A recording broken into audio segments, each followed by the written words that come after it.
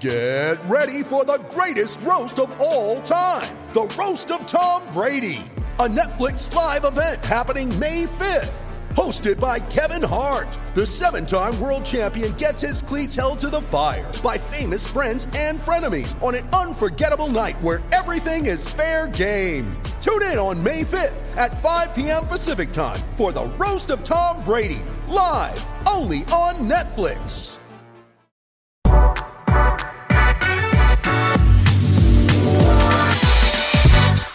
Today's episode of the Nick Bob Podcast is brought to you by my good friends at Pella Windows and Doors. It is springtime, and you've probably been putting off a lot of the projects around your home, whether it's some new windows or a new door. Now is the time to turn your window and door remodeling dreams into a reality with Pella, because a new set of windows or a new door can do a lot of things for you. It can change the vibe, the feeling, the look of your home. Plus, it can add value and make your home more energy efficient. Check them out online, PellaOmaha.com. That's PellaOmaha.com. And the Nick Bob Podcast is brought to you by my pals at Runza. You know, we all know about the greatness of, the Runza sandwich, the amazing burgers, the best fries on the planet. But Runza also has two of my favorite salads. You got the Southwest chicken salad with the spicy ranch, yummy in the tummy, and the sweet berry chicken salad. You got dried cranberries, popping off fresh greens, a perfect complement of rich feta cheese and walnuts, and creamy poppy seed dressing. It is delicious. So get out to Runza today. Try salad. Runza makes it all better. All right, it is Monday, March 29th, and unfortunately, Creighton's season is over. The Jays fell to now 29-0.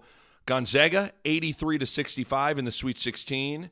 And here's what I got on tap for you for this podcast. I'm going to give you my thoughts on that, on Creighton's loss to Gonzaga, kind of what went wrong, what I saw from the Jays in that game. Then, with obviously this season ending, it's time to kind of reflect on, and I'll give you kind of what I'll remember most about this really special core group of Bishop, Zagorowski, Ballock, Jefferson, and Mahoney. Because, boy, they leave behind quite a legacy at Creighton. So I'll get into that. And then I got some emails I want to read and discuss regarding I had someone email me how many Creighton players I think come back next year. Had someone ask me if I think Gonzaga is the best college basketball team in the past decade. And then got an interesting email regarding the Pac-12 and their incredible performance so far in the NCAA tournament. We'll dive into all of that. But first, let's start with Creighton and Gonzaga. It's hard to sit here in my podcast studio and say that I'm surprised with the outcome of that game, right? I thought, to be honest with you, I thought there was a better chance Creighton was going to lose by 15 or 20 than win the game. And that's not because I don't believe in the Creighton Blue Jays. You guys know I do. I just think Gonzaga, really talented team, not a great matchup for Creighton. Creighton was going to need their A game to win it, and certainly watching that, Creighton didn't have their A game. First of all, there's kind of a lot to unpack with this. So Creighton's defensive game plan was this. Their plan was to pack the paint and really sell out to taking away Drew Timme in the post and Jalen Suggs' ability to kind of get downhill, get into the paint, and attack the rim. So they were going to sell out to packing the paint on those two guys. And really the only dude they were going to get stretched out on was Corey Kispert. Amazing three-point shooter. They were going to, had a no-help responsibility. You are staying attached to Corey Kispert, trying to give him no easy threes at all. And so that plan that I just laid out to you requires you to kind of dare two people to beat you. Joel Ayayi and Andrew Nembhard. Because you're really selling out, you're digging the ball out of the post for Timme, you're maybe sitting in that driving gap a little more for Jalen Suggs, you're staying attached to Corey Kispert. There's two other guys on the floor, Ayayi and Nembhard. You kind of daring those two guys, say, hey man, you two are gonna have to step up, make some shots. And guess what? Those two guys stepped up and made shots. Nembhard and Ayayi finished the game 12 of 22 from the floor for 30 points combined between the two of them. And in the first half in particular, those two guys were great. They were really, really good, combining for 5 of 10 from 3, which really hurt. Because in all reality, if you look at the first half, Creighton executed their plan pretty well and did a pretty good job on Drew Timme, Jalen Suggs, and Corey Kispert. Kispert didn't make a single three in the first half. Creighton corralled Suggs for the most part. And Drew Timme really only got it rolling when Christian Bishop went to the bench with foul trouble. So really, if you're going into a game saying we got to do this, this, and this, they checked a lot of those boxes, but the problem was Ayayi and Nembhard made shots. Again, for Creighton to win this game, they were going to sell out to stopping Gonzaga's big three of Kispert, Suggs, and Timme, and they couldn't afford for the role guys for Gonzaga to have big days, and unfortunately, they did. When you're playing a good team, it's hard to take away everything, especially when Creighton's a good defensive team, but they're not like Baylor where they can just say, all right, everybody mano-a-mano, lock up with your man, let's go. That's unfortunately not quite how they're built. That's not quite how they're built. But even within all that, Creighton kind of hung in there for the first half. And in fact, they had some chances to really get things close and put some pressure on Gonzaga. I thought if you rewatch that game and really look at it, I thought in the moment, and then I was thinking more about it. I thought Creighton's Pella window, shouts out to Pella. I thought Creighton's window of opportunity to make it a game and really put pressure on Gonzaga was from the 8:30 mark to about the 5:30 mark of the first half. Because for 3 minutes of game time there, the score was stuck on 32-25. Gonzaga was up. And during that stretch, Creighton was getting stops. Like they were getting stops, and they were having numerous opportunities down 7 with the ball to score and cut into this lead, and Creighton just couldn't score. And a couple of things really hurt during that stretch. That was the stretch when Christian Bishop was on the bench with 2 fouls. And during that time, Ryan Kalkbrenner was in, and unfortunately, he missed 2 layups. So that hurt. But I thought the biggest thing that stood out to me, I thought Greg McDermott did a really good job in terms of a game plan and all that sorts of things. But if there was one thing that I thought Greg McDermott maybe didn't handle well, or a decision I maybe disagreed with. And again, it's easy for me sitting in the basement studios of 1620 calling the game on the radio. You got all the answers when that's the case, right? But I said it in the moment. If you were listening to me on the call, John Bishop can verify it. I said it in the moment. I thought Greg McDermott made a big mistake during that stretch. So Denzel Mahoney got a loose ball and called timeout. He dove on the floor and got a loose ball called timeout at the 7:50 mark. Marcus Zagorowski had already been on the bench for a little bit, resting, because it was trying to steal him a minute or two to catch his breath. And instead of bringing Marcus back in after that timeout, again, Creighton had the ball. Instead of bringing Marcus back in after that timeout, he continued to sit Marcus Zagorowski on the bench. And what was extra frustrating about it was the second the play started, Zagorowski went to the scorer's table. So you were bringing him back in. Why not? You have the ball. Why not bring it back in? If you watch it again, Creighton comes out of the timeout, and the second they inbound the ball, Zagorowski goes to the scorer's table. Why not just bring him in? Why not just bring him in? Because what ended up happening was he continued to sit on the sidelines at the scorer's table, and there wasn't a whistle for 2+ minutes. And that was the 2+ minutes where Creighton had numerous opportunities to cut into the lead, and your best player, your best scorer, wasn't on the floor. And to me, that was the window. Creighton was ice cold, because in all reality, Creighton's 2 most consistent offensive players have been Christian Bishop or Marcus Zagorowski and Christian Bishop, and both those guys were off the floor. Bishop had 2 fouls. Okay, whatever. But I thought sitting Marcus in that spot was a mistake.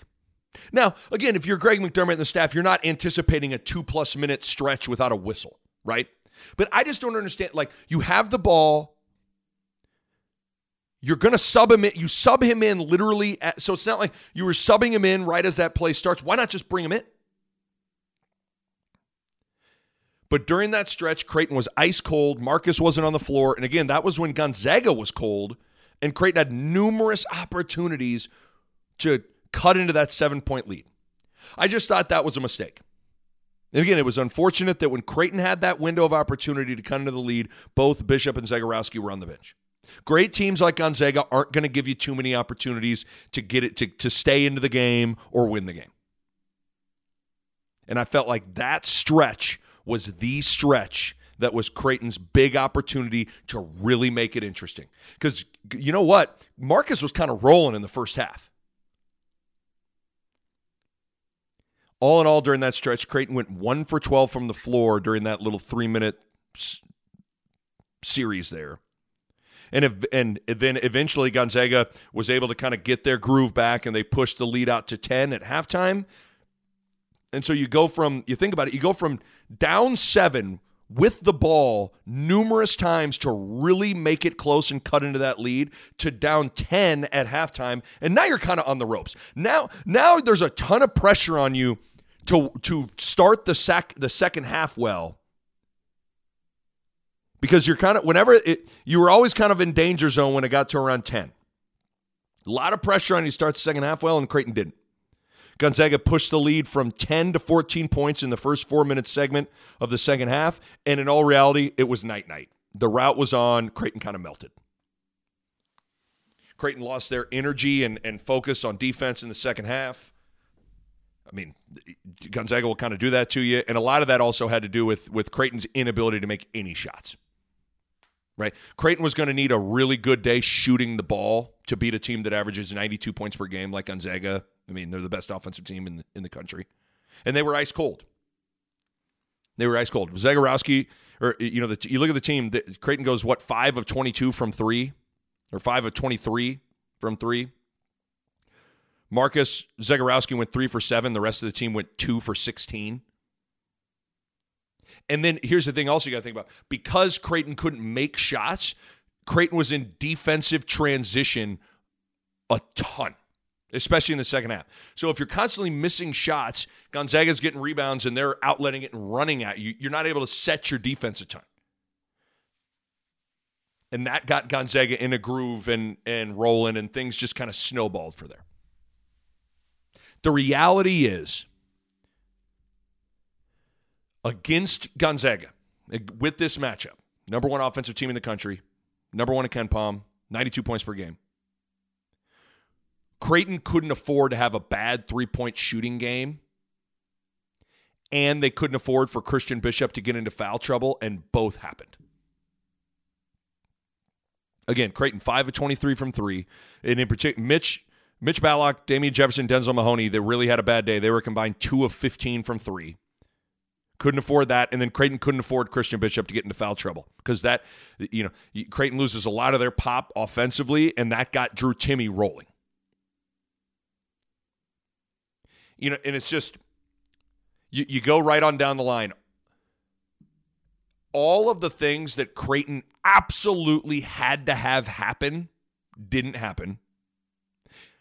And all the things that Creighton couldn't afford to have happen all went the wrong way for Creighton.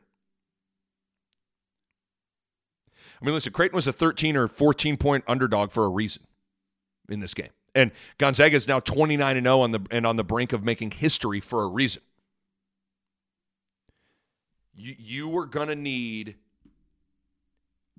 dang near a perfect day to win that game. And Creighton was far from perfect. And that's what was just so frustrating to me. Like I was driving to the game I was driving to call the game on the radio. So I'm driving to the 1620 The Zone studios in Omaha to call the game on the radio. And the thing I kept thinking about on the drive, I kept saying to myself, hey, you know what? Like, win or lose, I just want Creighton to play how they're capable of playing. Even if that means they lose by 15, whatever. That I can swallow way easier. I'd imagine Jays fans can swallow that way easier. What gets tough to swallow is not having your A game at all. Hell, Creighton didn't even have their C game, in my opinion. I mean, I didn't think Creighton played well at all. And now some would say, hello, Gonzaga had a lot to do with that. And yes, I mean, that's obviously true to a certain degree. But I don't know. I mean, I guess from an offensive standpoint, I didn't really feel like Gonzaga was just suffocating Creighton and owning Creighton and totally disjoining Creighton and totally making it really tough on Creighton offensively. Yeah, I don't know. I didn't think that.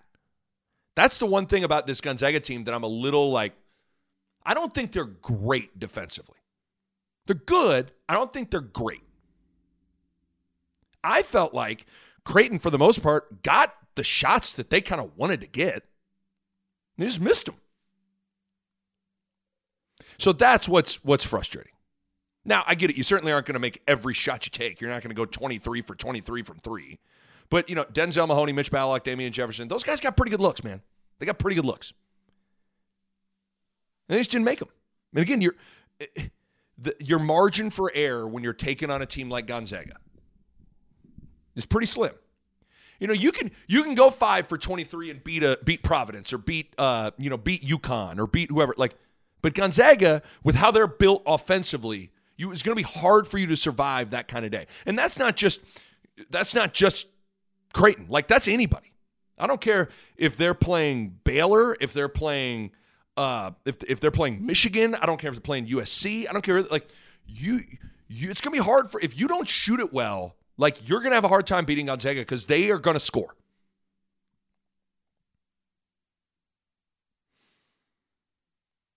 So, listen, did I expect Creighton to beat Gonzaga? No.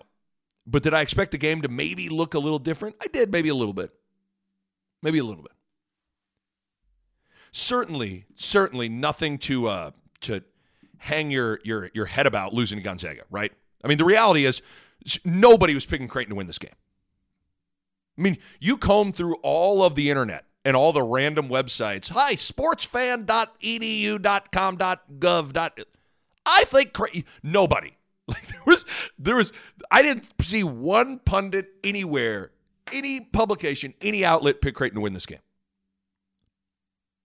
And when the brackets were revealed, let's all be honest for a second. When you saw Creighton was in the same region as Gonzaga and would cross paths with Gonzaga in the Sweet 16, I think most people saw the Sweet 16 as most likely the ceiling because of that. Certainly wish Creighton could have played better and made a few more shots because it really would have been interesting if Creighton would have been able to put a little bit of pressure on Gonzaga and just hang around. That was kind of the thing I told you in my game preview. It's like Gonzaga's only been in one game decided by single digits. You got to find a way to just hang in there, and just see if you can kind of steal one late if they're uncomfortable in a close game late. So it'd have been interesting to see if Creighton could have done that, and unfortunately that didn't happen. They were just overmatched, and as the game wore on, so Creighton, ends up coming short and loses to Gonzaga, just like 28 other teams have so far this season. That's kind of how I saw that game and what stood out to me. All right, hey, coming up next, I'm going to give you my predictions on who's coming back from this Creighton roster, plus what I'll remember most about this core group for Creighton in this 2-year run. But first, let's talk about White Castle, Pella, and Runza. All right, let's take a quick break from the podcast to talk about White Castle Roofing. One of the best decisions I've made was calling White Castle Roofing when my roof had some hail damage back in the day to my old house in Omaha. I needed experts. I needed people I can trust. That's White Castle. White Castle Roofing made the entire process so easy and so smooth, and they did a great job. They communicate every step of the way in their crews. They're knowledgeable. They care about the details, and cleanup is a top priority. So if you need experts you can trust, White Castle Roofing is the answer. In fact, I'm dealing with a leak in my roof in my new house, and you know who I called immediately? Of course, White Castle. Ben from White Castle came to the house last week, took a look at things, and we already got the ball rolling on what to do next. When it comes to your roof, you need people you can trust, and trust me, you can trust the good people at White Castle. Check them out, whitecastleroofing.com. White Castle Roofing, built with trust, proven by time. And the Nick Bob Podcast is brought to you by my friends at Runza. There is nothing better than hearing from an old high school football teammate like my former offensive lineman Brett Oltman on Twitter, where he went out and he tried the Reuben Runza and loved it. That's what I'm talking about, baby. And my dad, My father, he got his Ruben Runza game right. He gave it 2 thumbs up. Again, Ruben Runza is available at all Runza locations. It's everything you love about a Ruben wrapped up inside the greatness of a Runza sandwich. So make sure you stop out to Runza, try the brand new Ruben Runza. And speaking of Runzas, don't forget that every Runza is made to order, meaning you can add anything in the kitchen within reason to add on a Runza. Since everyone starts as an original Runza, you can add pickles or ketchup or ranch, whatever. It is up to you. So whether you get a Ruben Runza or get creative and add something to an original Runza, you know it's going to be delicious. So head out to Runza today, and while you're there, tell them your buddy, your pal, Nick Bahe sent you. And the Nick Bahe podcast is brought to you by my friends at Pella Windows and Door. You know, when it's time to get a new set of windows or a new door, you got to go with Pella. Why? Because they can provide window and door solutions to any home. They can turn your window and door remodeling dreams into a reality. And because the people are great. Vince and Steve and Clint and Brian, the whole gang, they are all fantastic. And you know what else is fantastic? Knowing that you're going to be working with Pella and only Pella the entire time. Do you realize that when you work with some other window companies, all of a sudden questions pop up like who's going to install it? Who's going to pre-finish it? Who's doing that? And before you know it, you're working with like 4 or 5 different people. Oh my God. Ugh. You want the convenience and simplicity of working with one company, not 3 or 4. That is Pella. Check them out on the web, PellaOmaha.com. That's PellaOmaha.com. Back to the podcast. Okay, so season is over for the Creighton Blue Jays. And, you know, again, technically all these guys could come back because of the NCAA rule of this was kind of a free year for everybody. We'll see what ends up happening. But I think, at least in the moment, it feels like this was the end of a pretty special 2-year run for Creighton. Right? This core group of Marcus Zegarowski, Mitch Ballock, Damian Jefferson, Denzel Mahoney, Christian Bishop. Pretty special legacy that those guys are leaving behind. 46-16 in the last 2 years. 2 banners raised in the arena. Big East regular season champs last year. Sweet 16 banner will go up in the rafters after this year. That group raised the bar for Creighton basketball. What a legacy, man. And, you know, to me, it's interesting that this group, sure, they put on some pretty special offensive displays over the last 2 years, right? There were some spurts offensively from a transition standpoint, alley-oops, long threes, amazing passing, all that stuff that were just like, holy wow. But I think where this group really raised the bar, and what I'll remember most about them, was their toughness. So how about this? So let you behind the curtain a little bit. Because obviously I did a solo sports talk radio show for, from almost 7, 8 years, whatever it was, 8 years.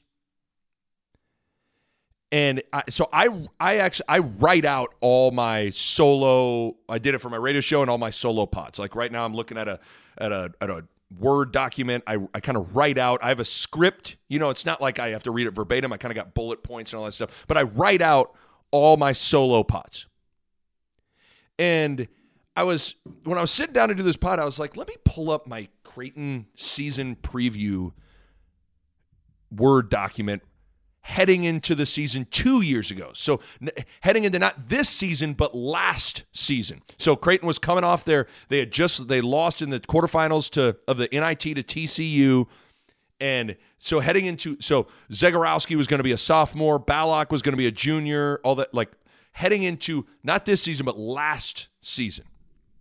I was like, let me pull that document up, and I'm combing through it and looking at it. And I'm like, there's a lot of things. I was like, okay, yeah, I remember that. But how about this? There was a section in it where I talked about my concerns for the team. Here's what I wrote. I'm just going to read it to you. Here's what I wrote 2 years ago about this core group: Damian Jefferson, Christian Bishop, Mitch Ballock, Marcus Zegarowski. Here's Tyshawn Alexander would have been on that team. You know, but this core group. Here's what I wrote 2 years ago. I wrote, the number one thing that plagues this program is toughness. Creighton really needs an infusion of toughness in a variety of ways. A part of their inability to win close games or finish any season strong can be traced back to that. Finding some teeth in their defense, getting stops, grinding out wins. The game has a way of slowing down in March, and Creighton struggles when it's ugly right now. Creighton has the skill, has the shooting, has the depth, has the coaching. I think the big key ingredient that is missing is toughness. That's what I wrote about this program and this team heading into the season 2 years ago. How about that? And here we are 2 years later, 46-16 in 2 seasons, Big East regular season championship banner hung, and a Sweet 16 banner will go up into the rafters. How about that? It was all true, too. Tell me, you go back, like everything I wrote there was true. The number one thing that this program had lacked that I thought held them back from winning a conference title, and most importantly, getting to the Sweet 16, was toughness. That was the one thing that was eluding this program. And toughness is kind of all-encompassing. Winning close games. Winning on nights when you don't shoot it well. Winning on nights where your threes aren't falling and you can't get out and run in transition. Finding a way to win ugly. Winning with your defense. Getting the big stop. Getting the big rebound. Getting the big loose ball. Creighton for years, and this might sound weird, but here, like Creighton for years felt like they were a program or a team that had to play well to win. And again, I know that sounds weird, but it's true. Like if the game was physical, the game was rough, and the game was in the 60s, and the game wasn't free-flowing and finesse, and it wasn't in the 80s or the 90s, it felt like more often than not, they struggled to win. When the game became a grinder, they struggled. When the game was close late, they ended up on the wrong side quite a bit. So, like I wrote 2 years ago, the number one thing that was holding this program back, in my opinion, was toughness. So I feel like in a weird way, that's how I'll remember this core group. They raised the bar for Creighton basketball because they raised the bar on toughness. Tyshawn Alexander taking on a defensive stopper role and becoming an elite on-ball defender 2 years ago. Denzel Mahoney then accepting that this team needed him to fill that Tyshawn void and become a defensive stopper. Damian Jefferson just being tough as shit and guarding multiple positions. Christian Bishop continuing to work in the weight room and grow as a solid rim protector and fighter in the post. Marcus and Mitch fighting and scrapping like hell all the time. This team, that group this year, if you really go look at it, they won a ton of grinders. They really did. Because to be honest, this team this year was more inconsistent offensively than you maybe realize. They weren't quite as electric in the open floor as they were a year ago. They weren't quite as consistent shooting it from three as they were a year ago. I feel like, honestly, more often than not this year, Creighton was winning grinders more so than hanging 88 on everybody. So to me, that's what I'll remember most about this team and this core group. Not only did they check the box that was unchecked with the program in terms of accomplishments, Sweet 16. I think they did that because they checked the box that was unchecked with the program's DNA. Toughness. That group was tough. And again, when we think of toughness, we conjure up images of like Bill Laimbeer and Rick Mahorn, like, hard fouls and elbowing a guy. Man, that's not like that. That's not what it is really in basketball. This group embodied everything you would want from a toughness standpoint and from a characteristic standpoint. They're tough. They're unselfish. They worked their ass off. They were tight-knit. I just had so much fun watching this group play, man.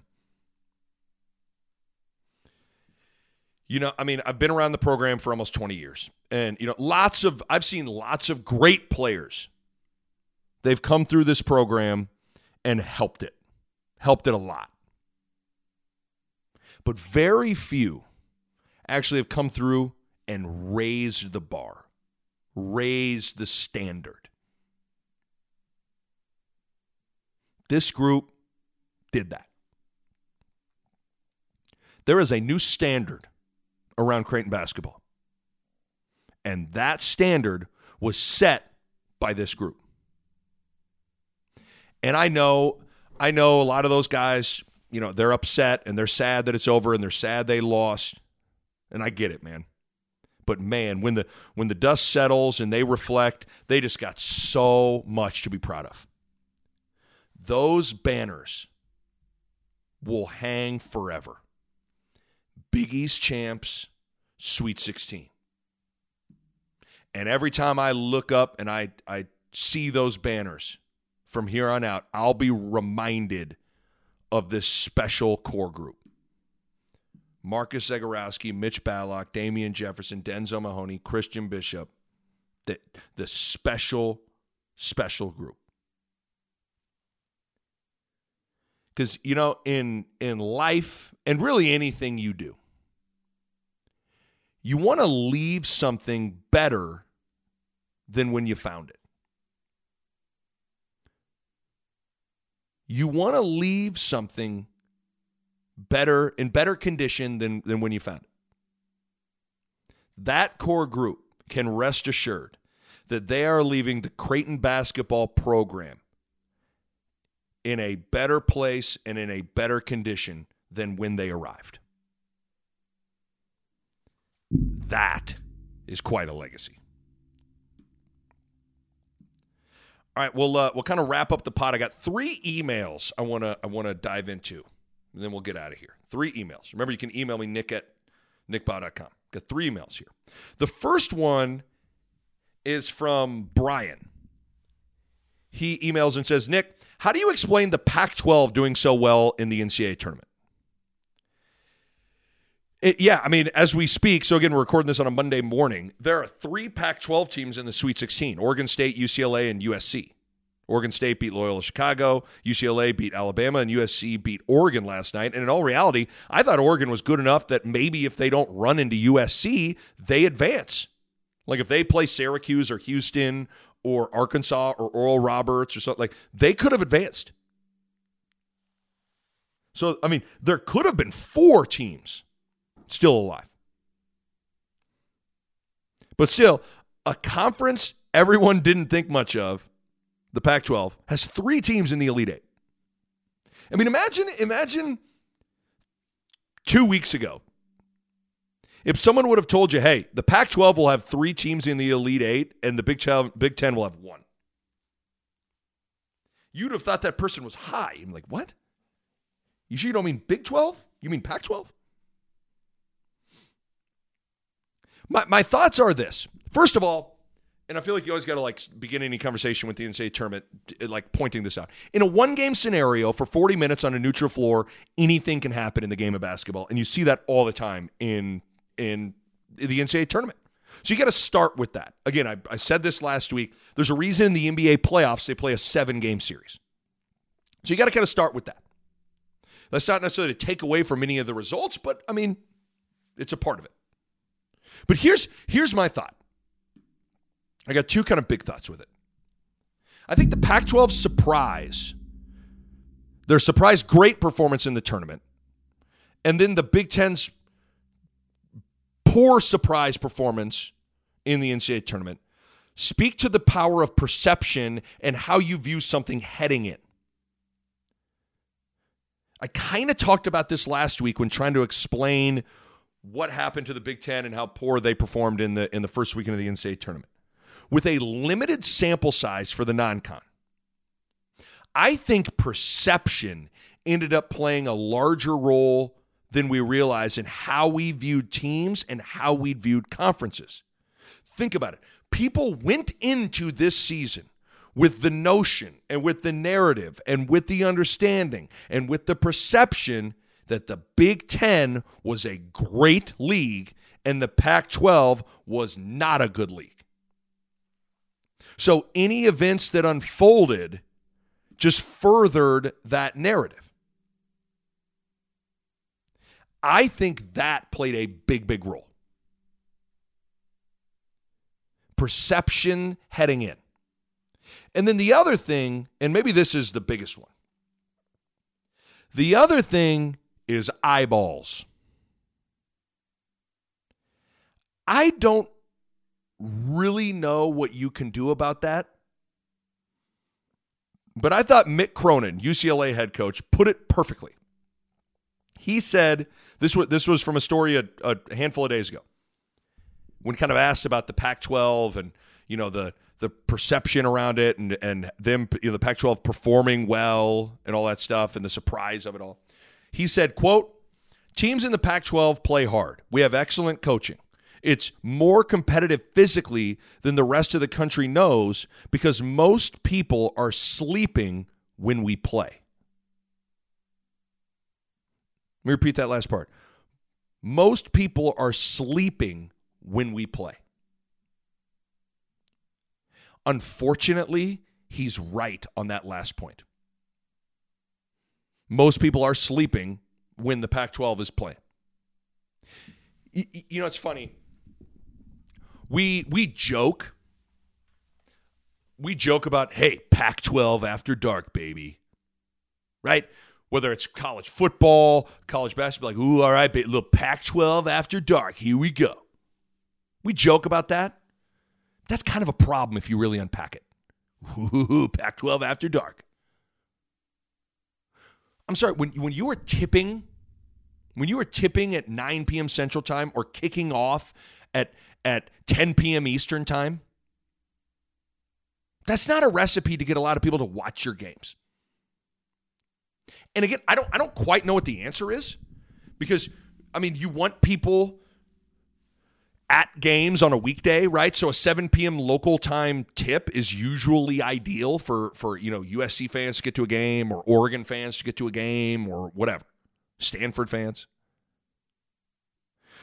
But man, when possible, on the weekends, I think the Pac-12 needs to really look long and hard at finding a way to get some better time slots where maybe you get some more eyeballs. Because think about it, there's a reason that during the college football season, the Pac-12 started to explore 9 a.m. local time kickoffs, which would be noon on the East Coast. They're trying to get more people to watch. And maybe the Pac-12 needs to look into that a little bit for college basketball. And I get there's a lot of different moving parts. It's not as easy as you think to just say, this game's playing at 10 o'clock a.m. local time. I mean, you got television partners, Fox, ESPN, inventory. You got to go. So usually, some of those TV networks, they put, you know, in terms of the Saturday or Sunday afternoon prime TV spots, you usually reserved for Big Ten or ACC or Big 12 and even Big East teams. But I think the Pac-12 needs to really look at a lot of things moving forward. I mean, first of all, their conference network, the Pac-12 network, is by far the worst of any of the conference networks. It's in the fewest homes. Its reach is bad. I mean, you can't even find it. And that stuff makes a difference. That stuff makes a difference. Along with when you play. I really think exploring different tip times is something to consider. I mean, again, Pac-12 after dark can continue to be a thing we all joke about, but what Pac-12 after dark is really saying is very few people are actually watching this game. Oregon, Stanford, little Pac-12 after dark, baby. Okay, what you know what that's really saying? Everyone's asleep. No one's watching. That's not good. That's not good. All right, next email is from Tim. He says, Nick, is Gonzaga the best college basketball team you've seen in the past decade? You know what's weird is you would think with being now 29-0 and being 3 wins away from being the first undefeated national champion since 1976, that they must be the best team in a long time. More than a decade, right? But I don't really see them quite like that. I think they're really good. But like, for instance, I thought the 2018 Villanova team was better than this Gonzaga team. I thought that 2018 Nova team was one of the best college basketball teams I've seen now it helps when you see them in person, and maybe if I saw Gonzaga in person, I would feel different, whatever. I think basketball is the one sport, like, you do get a different sense when you are courtside and you see the size, you see the speed, you see the quickness, all that. But that 2018 Nova team was one of the best college basketball teams I've seen in the past 20 years. Jalen Brunson, Mikal Bridges, Dante DiVincenzo, Omari Spellman, Eric Paschall, Phil Booth. I mean, Brunson, Bridges, DiVincenzo, Paschall, and Spellman are all in the NBA. All of them. They're basically top 5 guys, all NBA guys. All in the league. 5 of them. I mean, you go through the last 20, 25 years of college basketball, how many... It's pretty rare to see 5 NBA dudes on a team. Because I look at Gonzaga, I think Gonzaga probably has 2, maybe 3. If Drew Timme can make it, it's always so hard to judge big guys anymore and how they'll translate to the next level. I think Jalen Suggs and Corey Kispert are NBA guys. Timme maybe, but so I see 2, maybe 3 pros. No, don't get me wrong. I think this Gonzaga team is really, really, really good. But for me, if you put the 2018 Nova team on a neutral floor against this Gonzaga team, I'm taking Nova in a heartbeat. I mean, hell, I even think some of the Gonzaga teams of the past 4 or 5 years were just as good as this team. They just didn't win it. Brandon Clark, Rui Hachimura. How about the Gonzaga team that lost to North Carolina in the national championship game? Like, they've had some great teams. So again, I think they're really good. But I don't think they're the best team I've seen even in the past 5 years. That's how I'd answer that question. All right, third and final email is from William. He says, Nick, how many Creighton guys do you think will come back next year? Thanks. Love the pod. Thanks, William. Okay, so again, like I said, everybody has that free year, and all players in college basketball can come back if they want. So I have no inside information on this, and who knows what these guys will end up doing. But obviously, the guys we're really wondering about are Marcus Zegarowski, Mitch Ballock, Denzel Mahoney, and Damian Jefferson. I don't think we're really wondering about Christian Bishop, although who the hell knows? But I don't. When I assess this question, those are the 4 guys I focus on. Zegarowski, Ballock, Denzel Mahoney, Damian Jefferson. 3 seniors, and then Marcus. Here's kind of how I look at it. So I think Denzel Mahoney and Damian Jefferson are for sure not coming back. That would be my guess. I'd be surprised if those guys came back. Both those guys are 5th-year seniors. Both those guys flirted with the NBA last year, thus kind of flirted with starting their professional careers a year ago. I think that's what they'll both do. I think both those guys are going to turn the page. They're going to start their professional basketball careers. That's my prediction for Jefferson and Mahoney. Marcus Zegarowski is probably in the most interesting spot. Because if you look at his season, this guy was named the preseason Big East Player of the Year. He was a preseason first-team All-American from a lot of outlets heading into the year. And because he was kind of recovering from that torn meniscus injury and for a good chunk of the year, I don't think he was fully himself and fully locked in and loaded from an ability standpoint. And because of that, he got off to a slow start, and he kind of became an afterthought for some people. But he finished the year really strong. From basically that Villanova game at home that I did with Tim Brando, where he had 25 points in a win on February 13th. From that game on, Zegarowski was really good. And then he had a really solid showing in the NCAA tournament. He put together 3 pretty good games, pretty impressive games. So he finished the season strong. But you look at most mock drafts and all that stuff, and he's either a second-round guy or undrafted. So you would look at that and think, hey, come back, ball out for another year, raise your draft stock, there you go. On paper, that makes sense. But I don't know if it necessarily does. Because there are 3 things with that you got to think about. The first one, the older you get, the longer you're in college, as silly and stupid as it sounds, the more NBA teams maybe hold that against you. They're not necessarily, the NBA draft has become a potential draft. They're more into the 18-year-old that has a whole bunch of upside rather than maybe like a 22-year-old that's a finished product that you kind of like, I see what he can do. It's kind of that power of the unknown. Ooh, man, look at him, man. He's 18. He's 6'7". He's long. He can't really shoot. He can't really dribble. But, man, look at that 6'7". He's long. I know it's kind of stupid. That's how it is.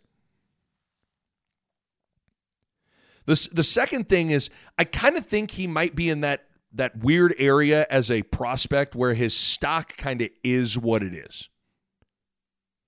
Like, I think he's a guy that maybe doesn't have as much room to grow his stock as you'd think. Like, I think a guy like Doug McDermott was in a different spot. Remember, he was considering maybe going into the NBA draft after his junior year. But I thought, especially with moving to the Big East, so from the Valley to the Big East, he had an opportunity to raise his draft stock because now he's going to be able to get to do it against, it's one thing to do against Drake and Evansville and Illinois State. What are you going to do against Villanova and Georgetown and Seton Hall and St. John's? Like, what are you going to do against them? Like, so his situation was different. Again, so not every situation is the same. I look at him and I'm like, I don't know. I'm not sure how much he can improve his stock. I think he can improve as a player, but I think like the questions about him are going to be there no matter what. And the strengths and the things you like about him are kind of going to be there no matter what. So that's the second thing. And then the third thing is there's a chance this team's going to be a lot different around him. So think about it. I mean, there's a chance Mitch Ballock, Damian Jefferson, Denzel Mahoney are all gone. So now Marcus is out there and he might not, again, who knows, but he might not have as good a team around him, which could impact how he looks. I think that what I just said was something that went into someone like Isaiah Roby's decision a few years ago, leaving Nebraska early when Tim Miles was fired and Fred Hoiberg came in. I think Roby was kind of looking at, he wasn't sure what the team would look like around him, and sometimes that can hurt you. So I think when you combine that with this, and what I'm about to say might be the biggest one, is Marcus's injury history. He's really, really, really been injury-plagued in college. I mean, think about it. Since arriving at Creighton, in 3 years, he's had a torn MCL, he had surgery on his hip to repair a torn labrum in his hip, and he broke his hand. Maybe Marcus Zegarowski is thinking, man, I've been hurt a lot. I need to maybe capitalize and maximize on my body now and get paid now before I maybe get hurt again. I think that's what kind of went into Martin Krompel's decision a couple years ago, where he could have came back, but he tore his ACL, twice? Was it maybe even 3 times? He might have torn it 3 times. I know he tore it twice at Creighton, but he might have torn it 3 times. Where he's like, man, I've torn my ACL multiple times. I need to, before I go tear this thing again and really be done, I need to go get paid. And I can understand that.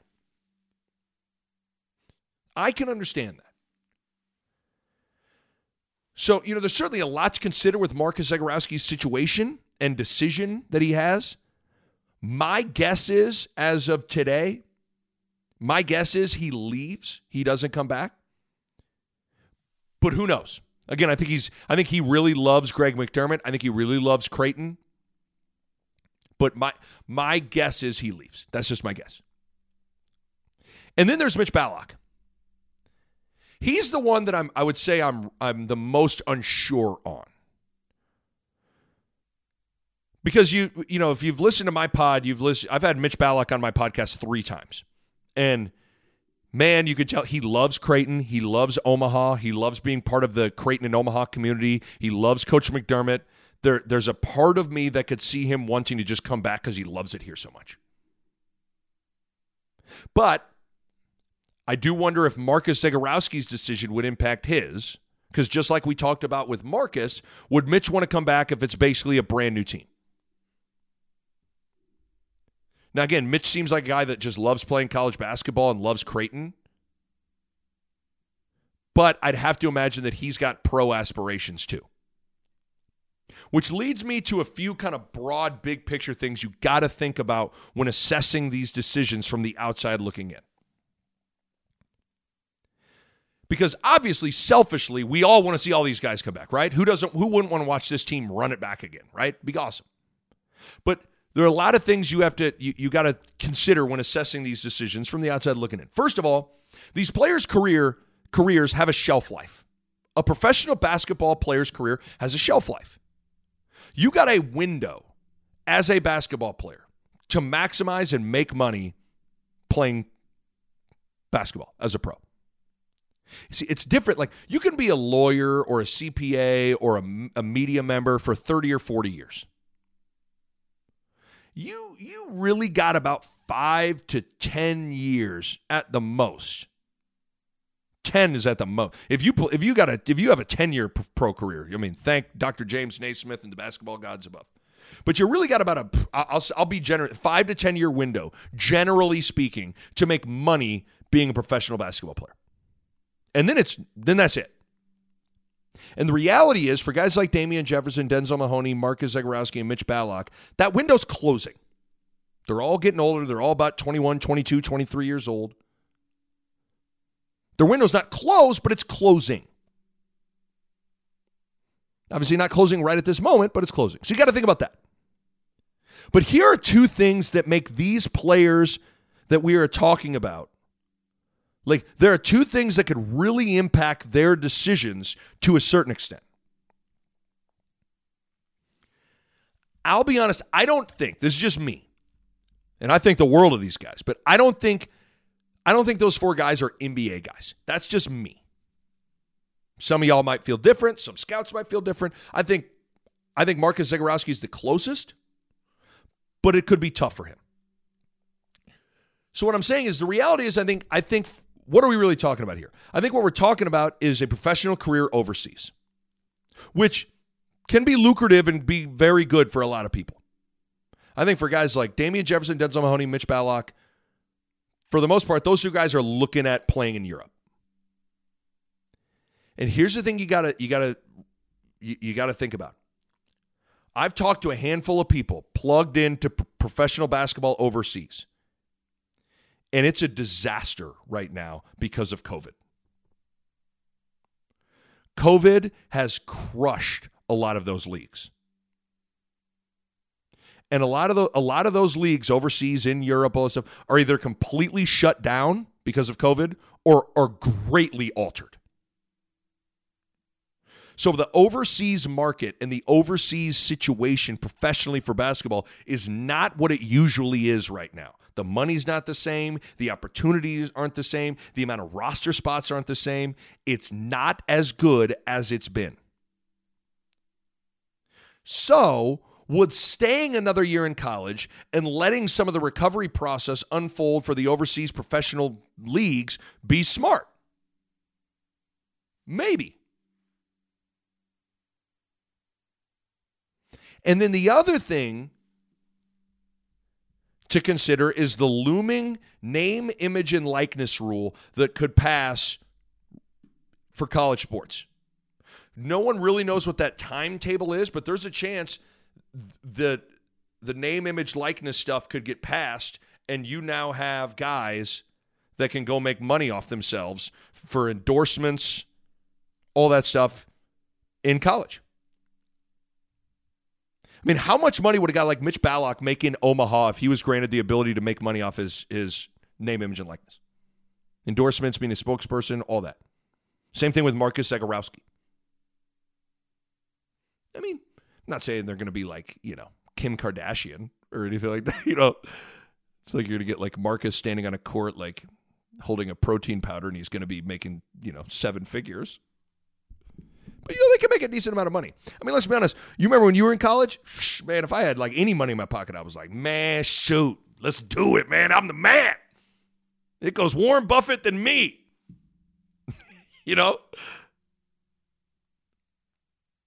So could they potentially make good enough money that they think, okay, overseas market is not good right now. Name, image, likeness, just granted in college basketball. I can stay in Omaha, make some money, play for Creighton for another year, then maybe go overseas in a year when the market in Europe is much better. I mean, maybe. Again, I think what I'm talking about, this thing is more about Mitch to me. But it's just food for thought with all the stuff I'm talking about to kind of keep in mind. So, again, to go back, I think it was William that emailed this. Gun to my head. I think all those guys are probably gone. I think Damian Jefferson, Denzel Mahoney, Marcus Zagorowski, Mitch Ballock all move on and pursue professional basketball opportunities. But you never know. So we'll see. So there you go. And we'll wrap it up there. Appreciate everybody listening to the podcast, downloading the podcast, supporting the podcast. Remember, support those that support this podcast. Runza, Pella, White Castle. Make sure you're supporting those people. They're very good to me, and I really, really greatly appreciate them being on board with this podcast. And remember, just like I did today, you can send me emails, anything that's on your mind, nick@nickbaugh.com. That's nick@nickbaugh.com. And again, make sure you subscribe to the podcast. Click that subscribe button. It helps me out while you're there. Leave a 5-star rating and a review. All right, my thanks to Pella. If you're thinking about a new window or a new door, now is the time. Check them out online on the web at PellaOmaha.com. That's PellaOmaha.com. And my thanks to my good friends at Runza. Best fries on the planet, great burgers, cheese Runza, delicious. The food is simply fantastic. Runza makes it all better. A Huda Media Production.